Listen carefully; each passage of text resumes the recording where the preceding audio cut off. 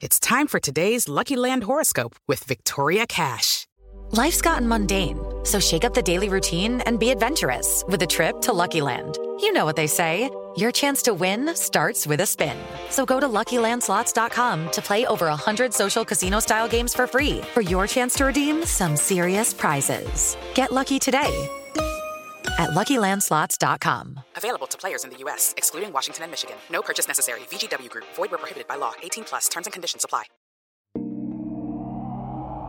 Você já parou para pensar que existe uma versão sua ainda melhor? Que você não precisa reinventar a roda para poder viver essa vida? Sim, você já pode ser melhor do que é hoje, amanhã. Aliás, você pode ser melhor do que é hoje assim que acabar esse episódio.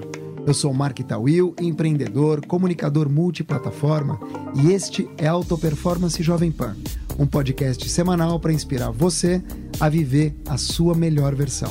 Porque a única comparação válida nessa vida é de você com você mesmo. Toda semana eu trago um convidado especial para dividir histórias, insights poderosos, bom humor e, claro, conteúdo. Fica com a gente, eu tenho certeza que você vai sair maior e melhor dessa experiência. Alta Performance Jovem Pan começa agora. A minha convidada de hoje pensou em ser freira, mas virou atleta de voleibol. Foram 30 anos de carreira, sendo 17 na seleção brasileira. É a levantadora mais vitoriosa da história do vôlei feminino brasileiro. Camisa 7, foi capitã pela seleção, conquistou o primeiro ouro olímpico da história do vôlei, em 2008, em Pequim. Foi 6 vezes campeã do Grand Prix, campeã sul-americana, campeã pan-americana, considerada a melhor levantadora de várias dessas competições. Foi campeã mundial pelo Fenerbahçe da Turquia, Champions League da Itália, 6 vezes campeã da Superliga. Jogou no Múrcia, da Espanha, onde também foi campeã. Em 2015, entrou para o Hall da Fama do Vôlei, nos Estados Unidos. Seja bem-vinda, Hélia Pinto, ou para todo o Brasil, Fofão. Obrigada, agradeço e um grande prazer estar aqui falando com você hoje. Você é a atleta mais premiada da história do vôlei nacional, do vôlei feminino. Isso é um peso, uma responsabilidade ou é uma delícia mesmo? Eu acho que é uma delícia, porque na verdade a gente nunca imagina onde tão longe a gente pode chegar e de repente você vai trabalhando muito, se dedicando muito, as coisas vão acontecendo e você acaba conquistando coisas que você talvez nunca tinha imaginado que seriam possíveis. Então não tem como não ser uma delícia, eu acho que é uma recompensa muito grande e é muito bom saber que tudo que eu fiz foi reconhecido, então eu fico muito feliz com tudo isso. Poxa, mas Fofão, são 30 anos, 17 de seleção brasileira, só a introdução que eu fiz aqui. Quando a gente fala em Fofão, a gente tem que lembrar que deu livro, deu documentário, quer dizer, a sua vida dariam vários documentários. Minha pergunta é, nesse mundo todo, quando a gente fala, você consegue se ver como uma super atleta? Eu ainda não sei como eu me vejo, assim, eu acho que eu me vejo como uma pessoa que alcançou todos os seus objetivos, todos os seus sonhos, né? E eu acho que, de alguma maneira, ter chegado tão longe da maneira como eu cheguei é porque alguma coisa muito boa eu fiz. Eu acho que o trabalho foi bem feito. E não é fácil, eu acho que é muito difícil, né? A gente conquistar tantas coisas. Então, eu acho que você tem que ser uma super atleta em alguns momentos, até mesmo para poder superar tudo isso e não desistir, continuar lutando, continuar batalhando pelos seus objetivos. Esse é o Alta Performance Jovem Pan e é um podcast para as pessoas poderem encontrar e viver a sua melhor versão. Quando a gente ouve você falar, a gente percebe que existe até uma timidez. Sempre foi assim? Já foi muito pior. Já foi muito pior. Eu tive que me transformar, assim, de me modificar totalmente como pessoa. Eu acho que a minha timidez, ela era muito mais visível. Hoje em dia existe um pouco de timidez, mas não é tão grande como antes. Até mesmo pelo que eu fazia, eu tive que mudar um pouco a minha personalidade, me adaptar um pouquinho com o mundo que eu vivia, né? Então existe uma timidez, que eu acho que essa timidez é da Hélia, né? Mas a Fofão mesmo, ela não é tão tímida assim como as pessoas veem, assim, talvez, ou imaginam. Mas essa timidez, assim, mais aparente, eu acho que tem muito a ver com a Hélia do que a Hélia foi um dia, né? E dá para dividir? Quando a gente ouve o Pelé falar e ele chamar o Pelé na terceira pessoa, tem muita gente que critica. Você consegue fazer essa divisão entre a Hélia e a Fofão? Eu consigo, porque existe uma diferença, assim, gritante de quem foi a Hélia, porque eu acho que, na verdade, eu não tive tanto tempo, né, para ser Hélia, né? Eu passei a ser Fofão muito nova e a Hélia, ela é totalmente diferente da Fofão, assim, na maneira de ser. Era uma pessoa muito insegura, uma pessoa tímida, uma pessoa que não confiava muito na sua capacidade. De repente veio a Fofão e transformou, sabe? Então, assim, existe um caminho até onde a Hélia foi e depois a Hélia ficou para trás. E veio a Fofão, que dominou muito e transformou praticamente. Eu vejo duas pessoas completamente diferentes. E é muito maluco isso, né? Você viver essas duas vidas numa só. Uhum. Você foi campeã muito cedo, mas também líder muito cedo. Essa tua liderança por ser capitã da seleção, por ser capitã também dos times pelos quais você passou. Você se lembra quando você foi capitã, colocou a braçadeira pela primeira vez? E qual foi essa transformação? Porque a gente que está do lado de fora costuma olhar e falar, mas escolhe o lado do campo ou da quadra, o capitão dá uns gritos ali, e é isso. Então, o que faz um capitão e como é que essa braçadeira te transformou? Que idade você tinha? Quando eu fui capitã da seleção, eu tinha 29 anos. 29 anos. E, na verdade, era uma coisa que eu nunca imaginei na minha vida, ser capitã, porque eu sempre tive muitas atletas assim, que foram capitãs e com características diferentes, assim, de maneiras de ser, né? De personalidade, aquelas que falava, era muito falante, e eu não me identificava com isso, né? E eu percebi que a minha liderança como capitã, ela era muito naquilo que eu fazia, nos meus exemplos. E eu achei que isso nunca fosse ser um tipo de liderança, e na verdade era. Então, quando eu passei a ser capitã, eu até falei, nossa, eu vou ser capitã? Você vai ser capitã. Então, com 29 anos, eu tinha sido no clube algumas vezes, mas na seleção foi a primeira vez que eu passei a ser capitã.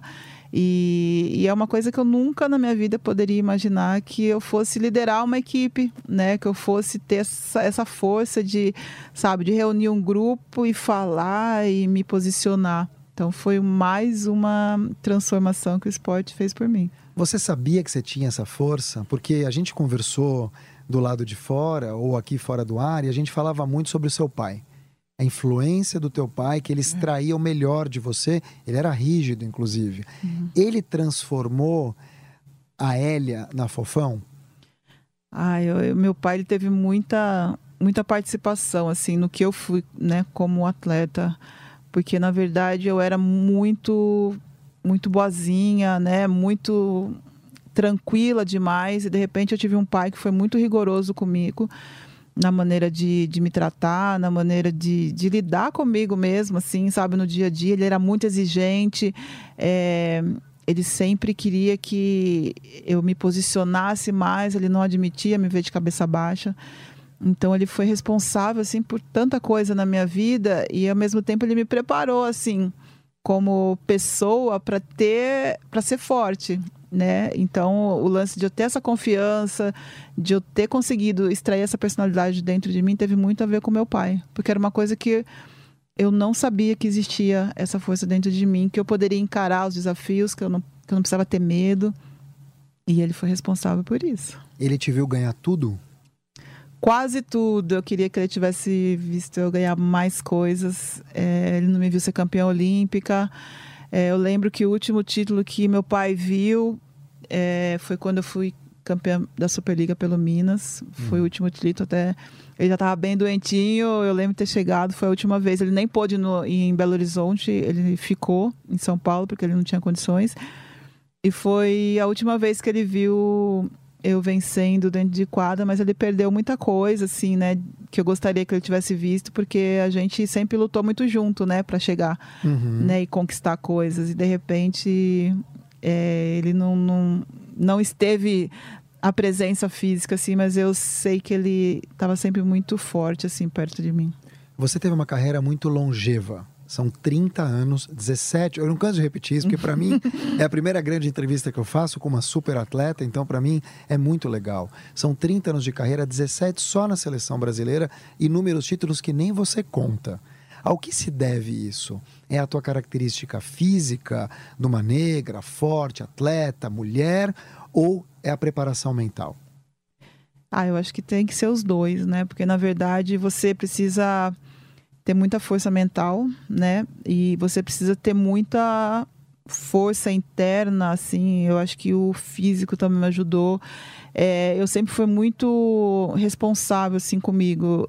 Desde que eu decidi que eu seria uma atleta, eu sabia que eu não podia ser uma pessoa normal, sabe? Que não descansasse, não se alimentasse bem. Então, meu pai e minha mãe me alimentavam muito bem, eu tinha uma boa alimentação, sempre comi de tudo, sempre descansei. Então, eu abri mão de muitas coisas, sabe? Eu acho que quando a gente fala assim, jogou durante 30 anos, até 45 anos, nossa...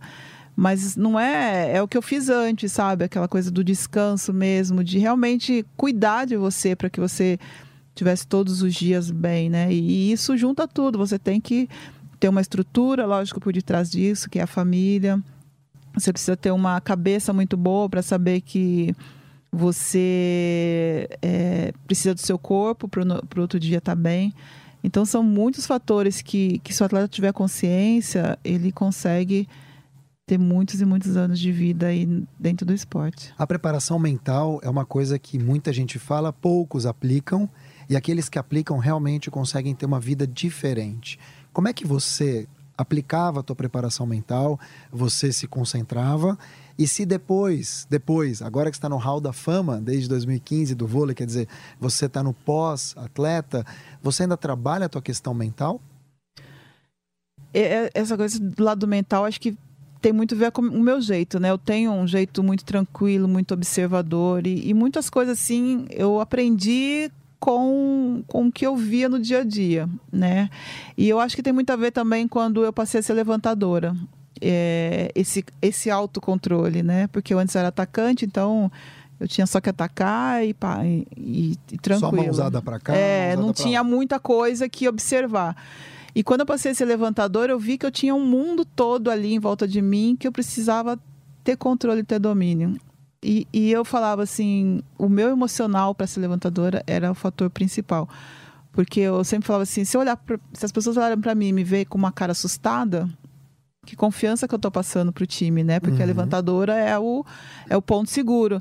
Então, assim, eu comecei a ter aquela coisa de não deixar que a minha expressão transpassasse para as pessoas, para que elas vissem que eu estava, sabe, por dentro eu podia estar 100% nervosa, estressada, mas por fora as pessoas sempre olham para mim, tanto é que a pessoa, como é que você consegue estar jogando um campeonato com essa mesma expressão? Mas não é que, sabe, é porque eu estou o tempo todo pensando, observando e fazendo o meu autocontrole para que as pessoas tivessem um ponto seguro no momento de dificuldade. Então, isso eu fui trabalhando quando eu passei a ser levantadora. Quer dizer, é uma coisa meio poker face, assim. Que nem aqueles jogadores de pôquer que estão de óculos escuros com aquela cara parada, mas por dentro o cara tá fervilhando. Exatamente. Você dormia nas noites anteriores a grandes competições? Porque, Fofão, a gente tá falando de 5 Olimpíadas, fora todo o resto. Que eu tô dizendo todo o resto de uma vida. Como é que o atleta, um atleta super atleta, que é o teu caso, consegue se acalmar num momento decisivo para a história de um país? Porque você foi ao pódio pelo Brasil, não só pelos teus clubes. Eu acho que a noite anterior de qualquer decisão para mim é muito difícil. Porque eu fico mentalizando tudo que pode acontecer, o que eu posso fazer. Eu tenho muita dificuldade de dormir o dia antes, porque minha cabeça ela vira um turbilhão, né? Porque, na verdade, eu tenho que saber se todo o meu time vai estar bem, sabe? Então eu fico pensando, se essa jogadora não acordar bem, que possibilidade que eu tenho de jogar? Então é o tempo todo montando estratégia dentro da minha cabeça, pensando no que eu vou fazer de bom, no que pode dar errado, aquela passagem. Então, assim, vem muita coisa na minha cabeça. Então eu não consigo dormir, sabe? Sem saber, porque você vai entrar pro jogo para querer ganhar. Mas pode ser que dê certo, pode ser que não, né? Tem uma conversa super comum no futebol, dizendo o seguinte: treino é treino, jogo é jogo, mas você ganha os jogos no treino. Ou seja, você treina muito, a hora que entrar é fácil. É assim mesmo? Exatamente. Eu acho que o treinamento ele dá segurança para o atleta. Eu acho que a confiança que o atleta precisa para entrar bem preparado para um jogo é no treinamento. Que nem eu falo assim, que existe a diferença do medo e do frio na barriga, né? O frio na barriga é quando você está preparada e vem aquela adrenalina, você sente friozinho. Agora o medo é quando você não se prepara, né? E é o que muitos atletas sentem. Eu tô com medo hoje, não sei. É porque você não se preparou. Porque é o treinamento que vai te dar, falar, não, treinei, fiz tudo certo, agora vamos pro jogo. Então, eu acho que não tem como você ganhar jogo no dia do jogo. Não existe essa sorte, esse milagre. Você tem que se preparar para qualquer jogo que seja. Quando a gente presta atenção nos atletas, muitos deles falam na questão da visualização. Então, se ele se visualiza chegando, ele se visualiza atravessando ali a barreira ou batendo, se ele é um nadador. Uhum. E no teu caso, é verdade que o atleta ele precisa sentir a emoção, precisa visualizar mesmo ele ali batendo na bola, ele ganhando o prêmio, ele sendo abraçado, ele tendo a medalha. Isso ajuda? Ajuda. É um fator importantíssimo, assim, que eu tenho falado muito sobre isso, que é o quanto de coisa positiva que você traz para o seu pensamento, né? O quanto isso te traz um bem. Porque eu sempre mentalizo assim, não errando o saque, sabe? Mas dando aquele saque perfeito, sabe? Aquela largada de segunda. Nesse momento eu posso largar de segunda, eu consigo imaginar o meu gesto largando de segunda. Então, se você traz coisas positivas, você consegue mentalizar coisas que vão ser positivas na hora do jogo, aí isso dá um astral bom, entendeu? Você carrega coisas boas para você. Então, esse pensamento, ele é sensacional. A gente está ouvindo Elia Pinto, a Fofão, super campeã do vôlei aqui em Alta Performance Jovem Pan. Eu sou o Mark Tawil, você me encontra nas redes sociais, @Mark com C, Tawil, T-A-W-I-L. Manda aqui sugestões de quem você quer ouvir Alta Performance, manda sugestões a respeito das coisas que a Fofão está contando aqui pra gente. Você faz visualização? Você trabalha a sua questão de mente? Como é que você está cuidando do teu corpo? Manda pelas redes sociais pra gente poder ler aqui, pra gente poder trazer aqui novas entrevistadas do nível da Fofão, o que não é fácil, mas a gente vai tentar e eu prometo. Fofão, 5 Olimpíadas, qual foi a mais legal? É a que você ganhou ouro? Olha, eu vou falar que a mais legal foi a primeira. A primeira. Eu acho que por tudo, assim, porque primeiro eu não tinha mais expectativa de seleção, de verdade, porque eu já tinha chegado no adulto e esse sonho de seleção para mim era difícil. Eu achava assim, não vai acontecer isso. E me manter na seleção era mais difícil. Então eu cheguei um ano antes de uma Olimpíada, praticamente. Cheguei em 90, mas no final já de temporada. Você não fez aquele ciclo dos 4 anos? Não fiz. E eu tinha pela frente duas levantadoras incríveis. E a chance de eu ficar entre as duas era tão pequena, sabe? Era tipo 99% e 1% de chance de ficar. Que eram? A Fernanda Venturini e a Ana Richa, na época. Mas eu trabalhei tanto, assim, eu tava assim, tão feliz só pelo fato de estar ali, que eu fiz as coisas da maneira mais alegre possível, da maneira mais divertida, ajudando todo mundo, participando, chamava para treinar meia-noite, eu ia, chamava para acordar cedo, eu ia. Então foi tudo tão assim, tão espontâneo, porque aquele momento também era tão especial, que eu acabei ficando entre as 12. E no ano seguinte, que seria a Olimpíada, que eu fiquei, era como se fosse tudo mágico, assim, né? Eu não era titular, eu ainda era reserva, ainda tinha pouca experiência. E as coisas foram assim, para mim, era tudo um sonho. Então, essa foi a mais legal, porque nas outras eu tinha mais, talvez, responsabilidade, assim, né? Como atleta. Então, aquela primeira, eu todo dia acordava, abria a janela, eu falava, nossa, né? Tomava café da manhã, de repente tinha o Carl Lewis do meu lado ali, tomando café, sabe? A gente tá falando de Barcelona 92? De Barcelona 92. Então, assim, aí um dia eu fui passear do nada, que eu não aguentava mais ficar deitada, fui passear e vi o Dream Team na vila, sabe? Então, assim, parecia que foi um sonho. Então, eu acho que essa foi mais legal, assim, mas as outras foram outro tipo de emoções. A gente costuma olhar para a Vila Olímpica como um celeiro de gente bonita, sarada. É um oba-oba, é um pega-pega ou as pessoas estão ali para treinar? Não, eu acho que numa Olimpíada as pessoas vão com muita responsabilidade. Tanto é que início de competição você não vê nada assim, sabe? Todo mundo muito focado, concentrado.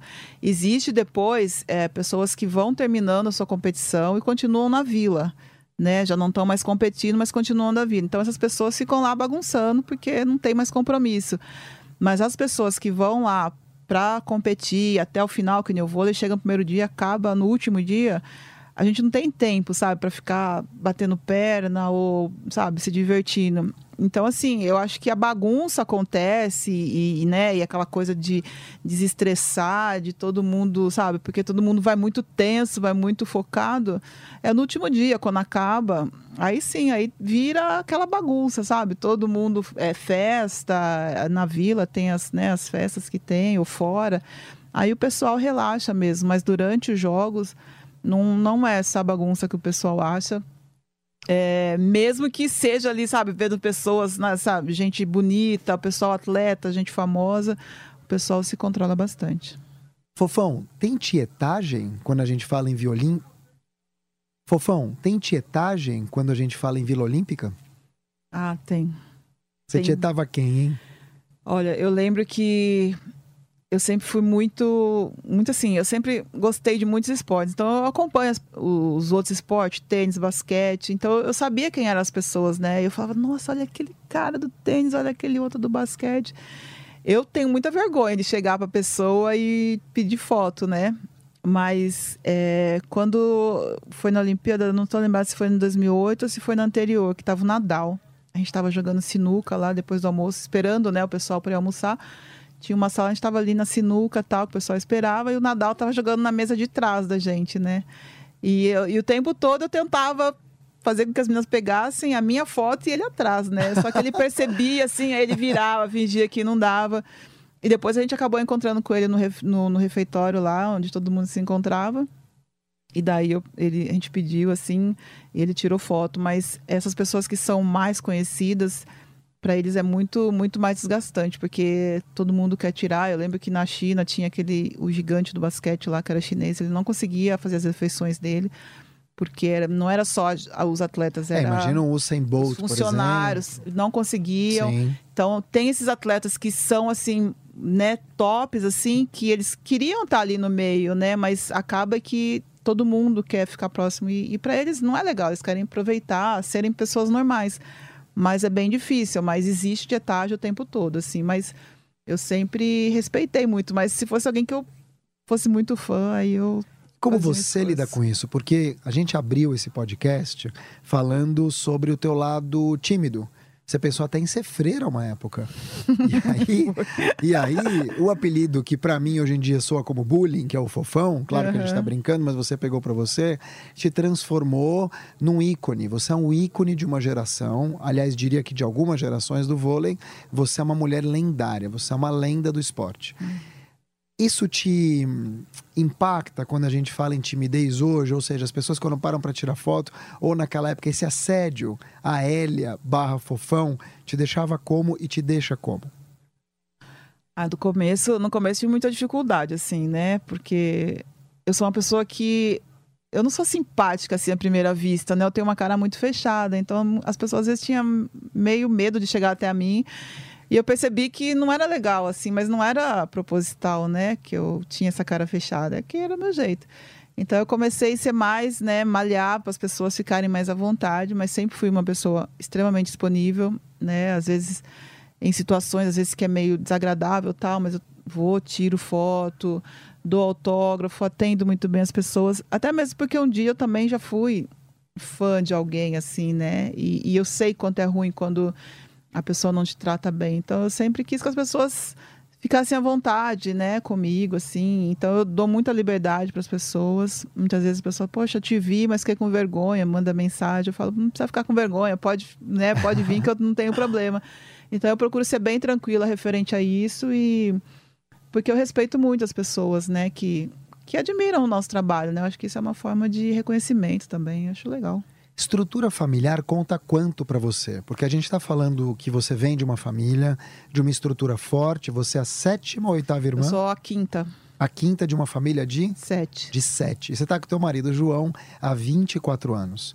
Essa unidade familiar melhora quanto a performance de um atleta? Eu não estou dizendo só casar, estou dizendo ter um berço mesmo. Eu acho que a estrutura familiar ela é muito importante. Porque muitas vezes é teu seu porto seguro, seu ponto de apoio. Na verdade, a gente passa por situações como atleta que, às vezes, por mais que você conviva com as atletas 24 horas por dia, 1 mês, 2 meses, 3 meses, às vezes você quer, sabe, um colo de uma mãe, um colo de um pai, ouvir coisas que pai e mãe só falariam para você, né? Então, você ter para onde ir no momento de dificuldade, você ter um marido que te incentiva, um namorado, acho que isso faz tanta diferença na vida, né? Isso te dá uma sensação boa, assim, de que, poxa, pode acontecer o que for, eles vão estar ali sempre para me acolher, né? Perdendo ou ganhando, são eles que vão estar comigo em todos os momentos. Então, eu sou muito grata, assim, sabe, por ter tido essa base de família, agora ter um marido que também me incentiva muito e que me apoia nas minhas loucuras ou nas coisas certas que eu faço na minha vida. No teu esporte não tem empate. É vitória ou derrota. Não é que nem no futebol. Não. E o brasileiro não gosta de perder. Não. Tem brasileiro que detesta perder. E mais do que isso, não aceita quando perde. Aí eu te pergunto, se no seu esporte é só vitória e derrota, como é que a derrota te pega? Se você sabe que tem. É a única certeza, né? Que você vai entrar em quadra, ou você vai perder ou você vai ganhar, né? E eu lidava muito mal com a derrota, muito mal mesmo. Eu não tinha muito controle, assim, quando eu perdia. Eu ficava muito revoltada, muitas vezes com o meu marido, que na época era meu noivo, namorado, não sei. Muitas vezes já me revoltei com ele, com as pessoas. Saía, não queria falar com ninguém, não queria dar autógrafo. Eu realmente descontava esse momento nas pessoas. E chegava em casa muito mal, porque eu me culpava, porque eu fiz isso, porque eu errei aquele momento, porque eu não fiz isso ou aquilo. E com o tempo eu percebi que não era esse caminho, que o esporte é isso, né? Um dia você vai ganhar, um dia você vai perder. E eu percebi que, como a gente falou anteriormente, que o que a gente faz no treinamento reflete no jogo. Então eu tinha que fazer mais no treinamento, né? Se eu perdi é porque alguma coisa eu não fiz certa. Então eu comecei a mudar esse meu jeito, né? Não descontar tanto nas pessoas, mas também não é que eu perco e saio sorrindo, porque eu acho que quando você perde, você tem que, sabe, refletir no que você fez. Mas eu mudei esse meu comportamento e passei a perceber, analisar melhor o que eu fiz, né? Por que eu tomei essa decisão naquele momento, por que eu não fiz de outra maneira. Então eu inverti um pouquinho as coisas para que as pessoas que estivessem em volta de mim não fossem responsáveis pelo resultado dentro de quadra. Vamos instituir então aqui o processo de canonização do João, seu marido, para ser o próximo santo brasileiro. Esse merece, viu? Tadinho, já passou por muita coisa. Fofão, a derrota não fortalece? Muito. É um aprendizado. É um aprendizado quando você consegue ter consciência, né? Porque muitas vezes você perde, perdi porque o outro jogou melhor. E vai embora. Eu acho que isso é muito vago, né? Eu acho que a derrota, ela te mostra aquilo que você precisa melhorar, te mostra aquilo que você pode crescer mais, né? E a gente sempre fala, poxa vida, quando você ganha, nossa, o time é ótimo, o time é maravilhoso, o grupo é lindo. E quando você perde é tudo errado. E na verdade não é isso. E muitas vezes você ganha e o grupo é um desastre, sabe? É terrível, mas você ganhou. Então você esconde muitas coisas. Muitas vezes a derrota, ela te mostra umas coisas que você precisa trabalhar, sabe? Você precisa melhorar, o grupo tem que se fortalecer. E muitas vezes eu perdi e tive um grupo que, sabe, ficou junto o tempo todo. Isso foi um aprendizado, né? E eu acho que é isso que o atleta ele tem que ter consciência de tirar coisas boas, assim, mesmo na derrota. Tem 3 derrotas que são derrotas icônicas na tua carreira. Quero saber se você concorda. A primeira delas é a Olimpíada de 2004. O Mundial de 2006 contra a Rússia e o Pan-Americano de 2007 contra Cuba. Tô certo? Os mais doídos. Quando a gente fala então dessa dor, como é que são os primeiros minutos depois de uma história dessas? Quer dizer, ali no ônibus, no vestiário, como é que é o clima? E no dia seguinte, como é que você faz? Porque, você já tem uma nova história acontecendo para o próximo jogo. Essas 3 derrotas que você falou, acho que foram as mais sentidas, assim, mais doídas mesmo, na minha vida toda como atleta. É muito difícil, porque as derrotas foram, assim, coisas surreais, assim, sabe? De viradas, um ponto, você perder dentro da sua casa. E confesso para você que no momento que você perde nesse tipo de situação, você tem que se fechar, assim, sabe? Você tem que reconstruir sua força, porque não tem o que você falar naquela hora. É o momento de você refletir no que aconteceu, mas você entra no ônibus, no vestiário, todo mundo muito arrasado, muito triste, é uma situação muito ruim, porque a gente tem consciência do que a gente fez, sabe? Do que faltou, não do que faltou, porque naquele momento não consegue ver isso, mas a gente tem consciência de que estava tão perto e escapou, sabe? Foi embora. Então, assim, é muito ruim você olhar para suas companheiras, todo mundo chorando, todo mundo, sabe, muito triste, muito, muito mal, assim. E é um momento onde cada uma está refletindo no seu comportamento, né? No seu momento, assim. É um momento onde é o silêncio total, ninguém fala nada. Uhum. Mas é um momento onde a gente vai refletir. E depois que for encontrar com o técnico, né, a gente vai conversar. Mas naquele momento, pós a derrota, essas 3, principalmente, foi um momento de destruição, assim, total. Uma das minhas molas propulsoras, Mark, é raiva. Às vezes, quando eu fico com raiva, eu consigo fazer as coisas. Não vou dizer que eu faço melhor, porque eu me desgasto emocionalmente, mas eu consigo ir mais adiante. A raiva, às vezes, ela me fortalece. No teu caso, como é que você lida? Ela te impulsiona ou ela te desconcentra? A raiva me desconcentra. Me desconcentra porque eu sou uma pessoa muito, muito controlada. E as experiências que eu tive quando eu senti raiva, elas não foram muito boas, assim. E foram momentos onde eu não consegui voltar mais, assim. Então, eu fiquei com raiva da situação, fiquei com raiva das pessoas. E aquilo me dominou de um jeito que eu...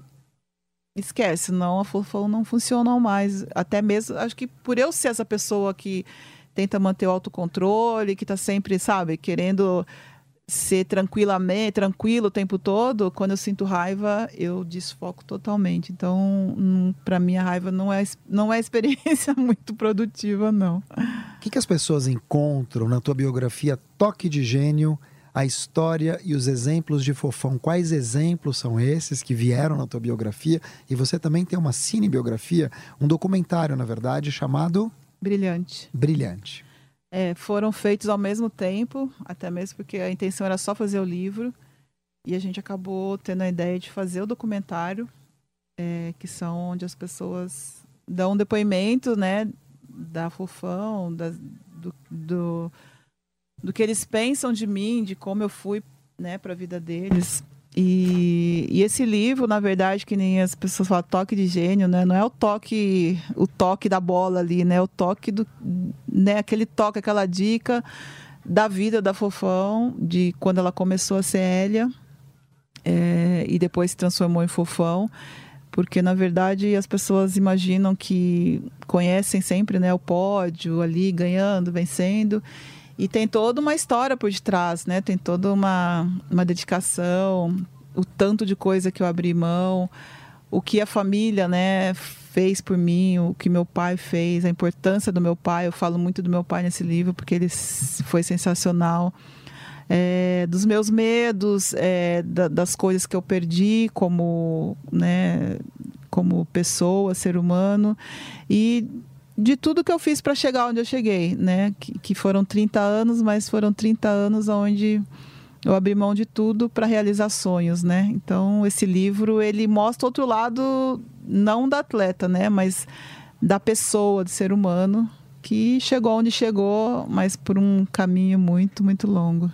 Você é filha do sapateiro Sebastião, da dona de casa Eurides. Você é neta da dona Paulina. E você nasceu em casa. Foi. Como Elinha. Elinha. E foi muito legal, porque foi minha avó que fez meu parto, né? Então, foi muito especial, assim, ter sido colocada no mundo pela minha própria avó. Então, foi maravilhoso. Você era meio mãezona dessa turma toda? Quer dizer, esse amor da tua família, esse relacionamento com teu pai, com a tua mãe, com a tua avó, também deu em você esse lado... Porque assim, você fala muito de estratégia. E quando eu te ouço falar, eu vejo muito que você tem um olhar estratégico sobre o time. Mas como capitã, imagino eu, que você também deve fazer algumas coisas de mãe mesmo. Alguns serviços ali maternos. É assim? Ai, pior que foi. Eu acabei desenvolvendo esse meu lado de mãe. Eu acho que vem muito disso, né? De como eu fui criada, assim. Meu pai, apesar de ele não, que nem eu falei, ele não abraçava, ele não beijava, ele não era carinhoso, mas ele tinha um olhar carinhoso que confortava, né? Mas ele sempre deu valor muito à família, né? Ele sempre falou que por eu ser a estrela da família, eu tinha que cuidar de todo mundo, eu tinha que sempre incentivar eles a estudarem, a dar condições para eles para seguirem a vida deles. Então, eu sempre fui criado nesse ambiente onde eu sempre acreditei que isso fosse a coisa certa. E, de repente, eu passei a ser capitã de um time de mais 11, 12 mulheres, sabe? E você vê... eu cheguei sendo nova, depois eu passei a não ser a mais nova, né? Então, quando eu passei a não ser a mais nova, eu carreguei isso comigo. E eu sou muito, assim... É uma coisa... Quando você... Não sei... se as pessoas são assim, mas quando você convive muito num lugar, você sabe quando aquela pessoa não tá bem. Você olha, você fala, gente... E isso me incomoda, assim, sabe? De eu estar olhando pra pessoa, eu falo, tá acontecendo alguma coisa, e não chegar. Então, eu tinha essa coisa de chegar, eu falo, você não tá legal. E isso me levava até no treinamento, não expor essa jogadora. Até nisso eu pensava, entendeu? Eu falava, não tá bem hoje, eu vou... sabe, dar uma... E ia lá, conversava com a menina, ela, poxa, como que você sabe? Eu não tô bem, sabe? Porque você... De tanto que eu observava, de tanto que eu ficava pensando nos outros. Eu passei muito tempo, acho que do vôlei, pensando muito nos outros, sabe? Pensando no bem-estar de todo mundo. E muitas vezes esquecia de mim. Então, esse lado meu é uma coisa que foi fluindo e eu não conseguia. Eu não me sinto bem de ver uma coisa que não tá legal e não poder... sei lá, uma palavra, sabe? Um abraço, poder ajudar. Então, eu acabei sendo um pouco, acho que mãe, né? Disso tudo também. E hoje as pessoas te procuram para contar das dores delas. Você tem meninas, meninos que querem começar no vôlei. Você tem pessoas que te veem como exemplo de vida e de esporte e que querem ouvir um conselho teu. Fofão nas redes sociais, fofão na rua, fofão... que tipo de conversa que você ouve? Quais são os conselhos que as pessoas te pedem? É uma coisa muito, muito incrível que tem acontecido hoje em dia, né? Que eu comecei a... Eu sempre fui meio idade das pedras, então me relutei muito, né? Para esse lance das redes sociais. E, de repente, eu comecei a participar, a interagir. Tanto é que as pessoas... É você mesmo? Eu falei, sou eu mesmo. Eu que digito, eu que escrevo. E eu abri um leque, assim, para as pessoas se comunicarem comigo, né? E eu vejo, assim, como as pessoas são extremamente carentes, né? Como é importante elas receberem uma mensagem, né? Elas saberem que, poxa, a Fofão leu, a Fofão respondeu, a Fofão me marcou. E eu não sabia que uma palavra poderia modificar tantas pessoas. Então, a gente começou a pensar em chegar nas pessoas, né? Porque, às vezes, você não pode estar lá no Amazonas, estar lá, sabe, no sul, no norte. Você não consegue. Então, acho que a rede social, ela te dá essa abertura. E as pessoas mandam mensagem para mim. Às vezes, eu falava, sério que as pessoas estão perguntando isso?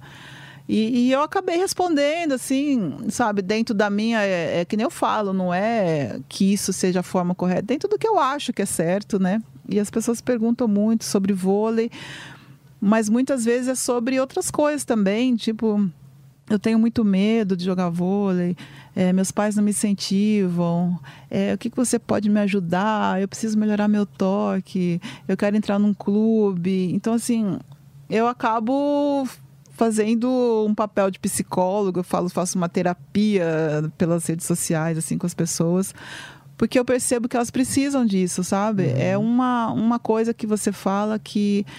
E a resposta é muito boa, né? A resposta é muito boa. As pessoas, elas me mandam um retorno falando, poxa, aquilo que você falou para mim me ajudou muito. Então, assim, é um meio que eu arrumei de poder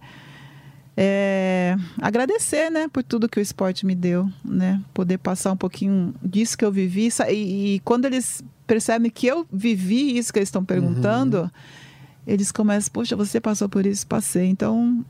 Porque tem um lugar de fala. A gente tem muito empreendedor de palco hoje em dia, muita pessoa que inventa ou que nunca teve um CNPJ e fala como é que você tem que melhorar a sua empresa.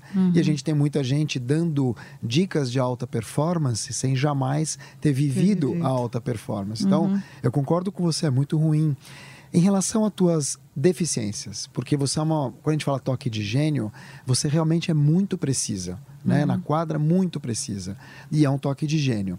Você sempre foi assim? Ou você percebeu que tinha alguma coisa que você poderia melhorar e foi lá e atacou o teu lado que não era tão bom assim? Eu nunca fui boa em nada.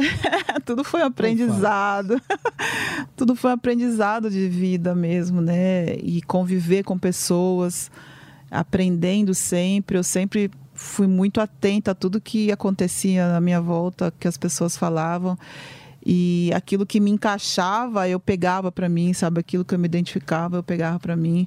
Mas eu tive que melhorar muito a minha insegurança, sabe? Assim, eu nunca acreditei muito naquilo que eu na minha capacidade, sabe? Isso, para mim, por mais que as pessoas falavam, eu nunca conseguia me ver, né, nessa situação. Então, eu tive que passar a acreditar que o que as pessoas falavam era verdade. Você faz isso bem, você é boa.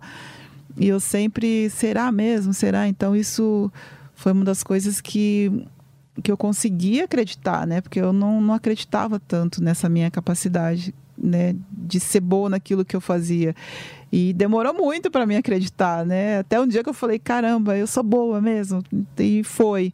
Mas essa insegurança, assim, e muitas vezes ainda agora, né, o pós-carreira, ainda a insegurança de tomar algumas decisões, em alguns momentos vem porque eu duvido ainda que eu tenha capacidade para fazer, entendeu? Então eu tenho que trabalhar isso na minha cabeça, porque eu gosto de fazer as coisas, começar e fazer bem feito. E quando é assim, você evoca o espírito do senhor Sebastião?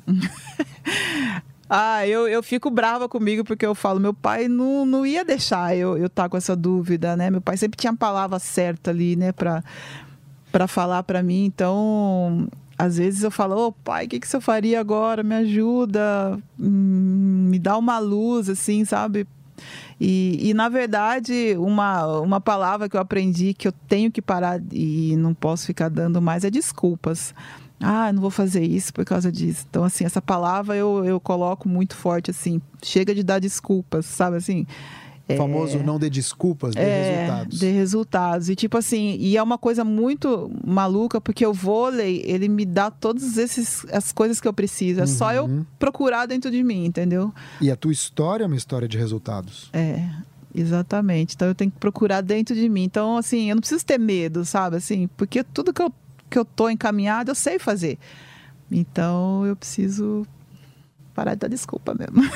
Fofão, muito obrigado. Imagina. Foi um prazer ter recebido você. As pessoas te encontram no teu site, fofal7, número 7.com.br, e nas redes sociais também? Também, no Instagram, Fofão Vôlei. Fofão Vôlei tem todos os meus, no Instagram, né? Tem todos os meus contatos ali. E é só entrar lá e encontrar todas as minhas redes sociais. Obrigado mais uma vez. Eu que agradeço, foi um grande prazer. Obrigada. Foi bom para você? Para mim foi ótimo. Este foi o podcast Auto Performance Jovem Pan, 100% criado para inspirar você a encontrar a sua melhor versão. Assina o nosso podcast aí na sua plataforma para não perder nenhum episódio. Compartilha com aqueles que você acredita que mereçam ouvir. Na semana que vem, eu, Mark Tawil, trago uma convidada ou um convidado super especial. E não se esquece, a única comparação válida nessa vida é a de você com você mesmo. Até uma próxima!